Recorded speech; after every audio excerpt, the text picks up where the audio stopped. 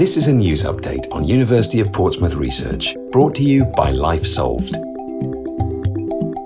I'm Sophie Wagstaff, and today I'm talking to Dr. Anne Coates about an ambitious project which aims to reshape the future of the UK's marine heritage. So this £14.5 million project has been launched. Anne, could you please tell me what role the University of Portsmouth is playing? Well, on the 14th of November, 6 University of Portsmouth academics will begin a 3-year marine heritage project called UNPATH, led by Historic England, which seeks new ways of searching archives, visualising underwater landscapes and identifying shipwrecks. It also aims to make maritime archive records accessible for the first time across all 4 UK nations and open them to the world. So the university programme is called People and the Sea, and we will be exploring how we can enhance the significance of submerged and displayed wrecks.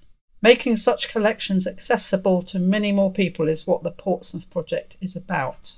So, Anne, how will the project help people access marine history? Well, the Portsmouth team will be working with some very experienced maritime archaeology practitioners such as Citizen, Maritime Archaeology Trust, the Mary Rose Trust, Nautical Archaeology Society and Wessex Archaeology.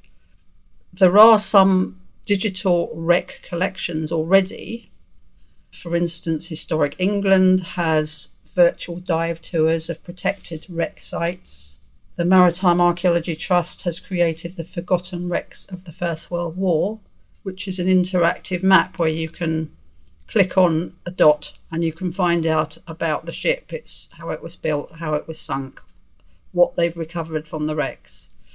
What our project will be doing, working with our partners, collaborators, will be to bring more wrecks to wider audiences, but also to engage new audiences in co-creating narratives about the wrecks and how people today can relate to the wrecks. I mean, for instance, any wreck of a ship that was built in Portsmouth would have involved Portsmouth people building the ship, supplying the ship, victualling the ship, and maybe dying on the ship. So it's part of Portsmouth community's relationship with those ships and those shipwrecks. And shipwrecks are very visually rich sites that people can relate to very easily. You know, that you see a shoe or a rosary from Mary Rose, and it's telling you a story about the wearer of the shoe. Or in the case of the rosary, it tells you that there were still Catholics practicing their religion. You can take an artefact and unpick it to tell a social story. You talked about the really rich history of shipwrecks. And is that also largely to do with the fact that shipwrecks, because they're sort of preserved in a single moment in time, they haven't been disturbed in the same way that a site on land has been? Exactly, yes. They are time capsules. So Mary Rose is obviously a time capsule of 1545. But if you look at later wrecks, say from the First World War, they will be a time capsule from that era, even though all wrecks are liable to have later layers on top of them. So, I mean, Mary Rose wreck, for instance, has all sorts of artefacts that have been dropped in the Solent since then, and that's part of the story as well. You know, ships will have design of cupboards and engines and weapons. They're all specific. So the important thing about Holland 5 and Holland 1 is that they are important to tell us about submarine development at the beginning of the 20th century. And Holland 1 and Holland 5, Holland 5 is listed, protected, because it's the only underwater wreck of that era and type in the world. A dive trail has been prepared for Holland 5, which is off the Sussex coast, so that physically divers can go and dive around it. But virtually, we'll be able to create a virtual dive site in the project. If I'm a member of the public coming along and I want to explore Holland 5, how will I do that then? Well, you can go to the Nautical Archaeological Society website, you can see immediately a video of the hull, and then there are embedded videos of features on the hull. But we will be able to develop that further. Also with Mary Rose, for instance, you can go to their website and there are videos showing the diving process, the hull. We're identifying where the breaks are in the digital process. And the same goes for archives, because most archives are obviously still analogue. So any documentation about the ships, about the ports, about the communities, most of them are in paper archives. But again, we will be identifying where the digital trail breaks down and what it will take to connect the analogue archives together.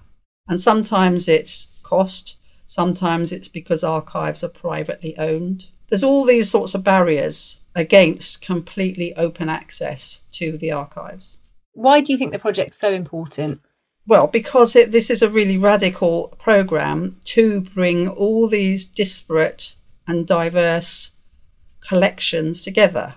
I mean, a collection can be a document, it can be an oral history recording, an artefact, it can be a landscape. So all these different sorts of collections, we are going to categorise them and enable the process of linking them all together to take place. And it's the first time anything like this has been designed on such a large scale to unite the collections of the whole of the UK. The University of Portsmouth is leading collaborative research and networking in our heritage. It's an extraordinarily ambitious project. Which part of it are you most excited about? Well, because I'm a historian, I'm most engaged with tracing the analogue documents to become digitally accessible. We want to make that process easier for everybody that can get to a computer, so to allow them to do research in a much more easy fashion.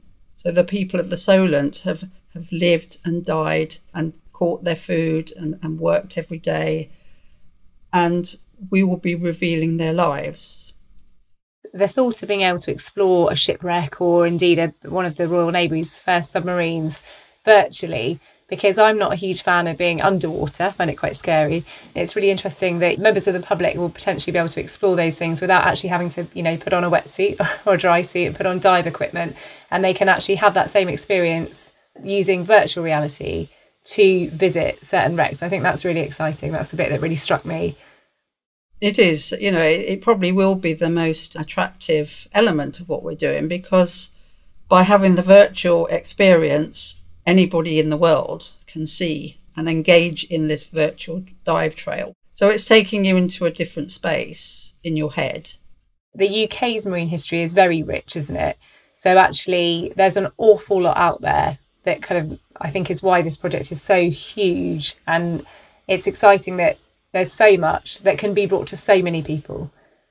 Yes, there's an online map which shows dive wreck sites, and most of the blobs on this interactive map are in the English Channel. So where we are, the shipwrecks are so numerous because it's always been a busy shipping channel since people first got into ships. It's so much part of our culture because we're living by the sea. So we are very conscious of seagoing activities, but people inland, although they would have had connections with the coast because they might have been providing food, sails, rope, etc. for the ships, they haven't got such a close connection. So it enables them to take part, to sort of share in this experience that, because Britain is a small island, nobody's further than 70 miles from the sea, so it isn't that far away, so they can share in the experience. Thanks for listening. To find out more about our work in the School of Civil Engineering and Surveying, please visit our website www.port.ac.uk.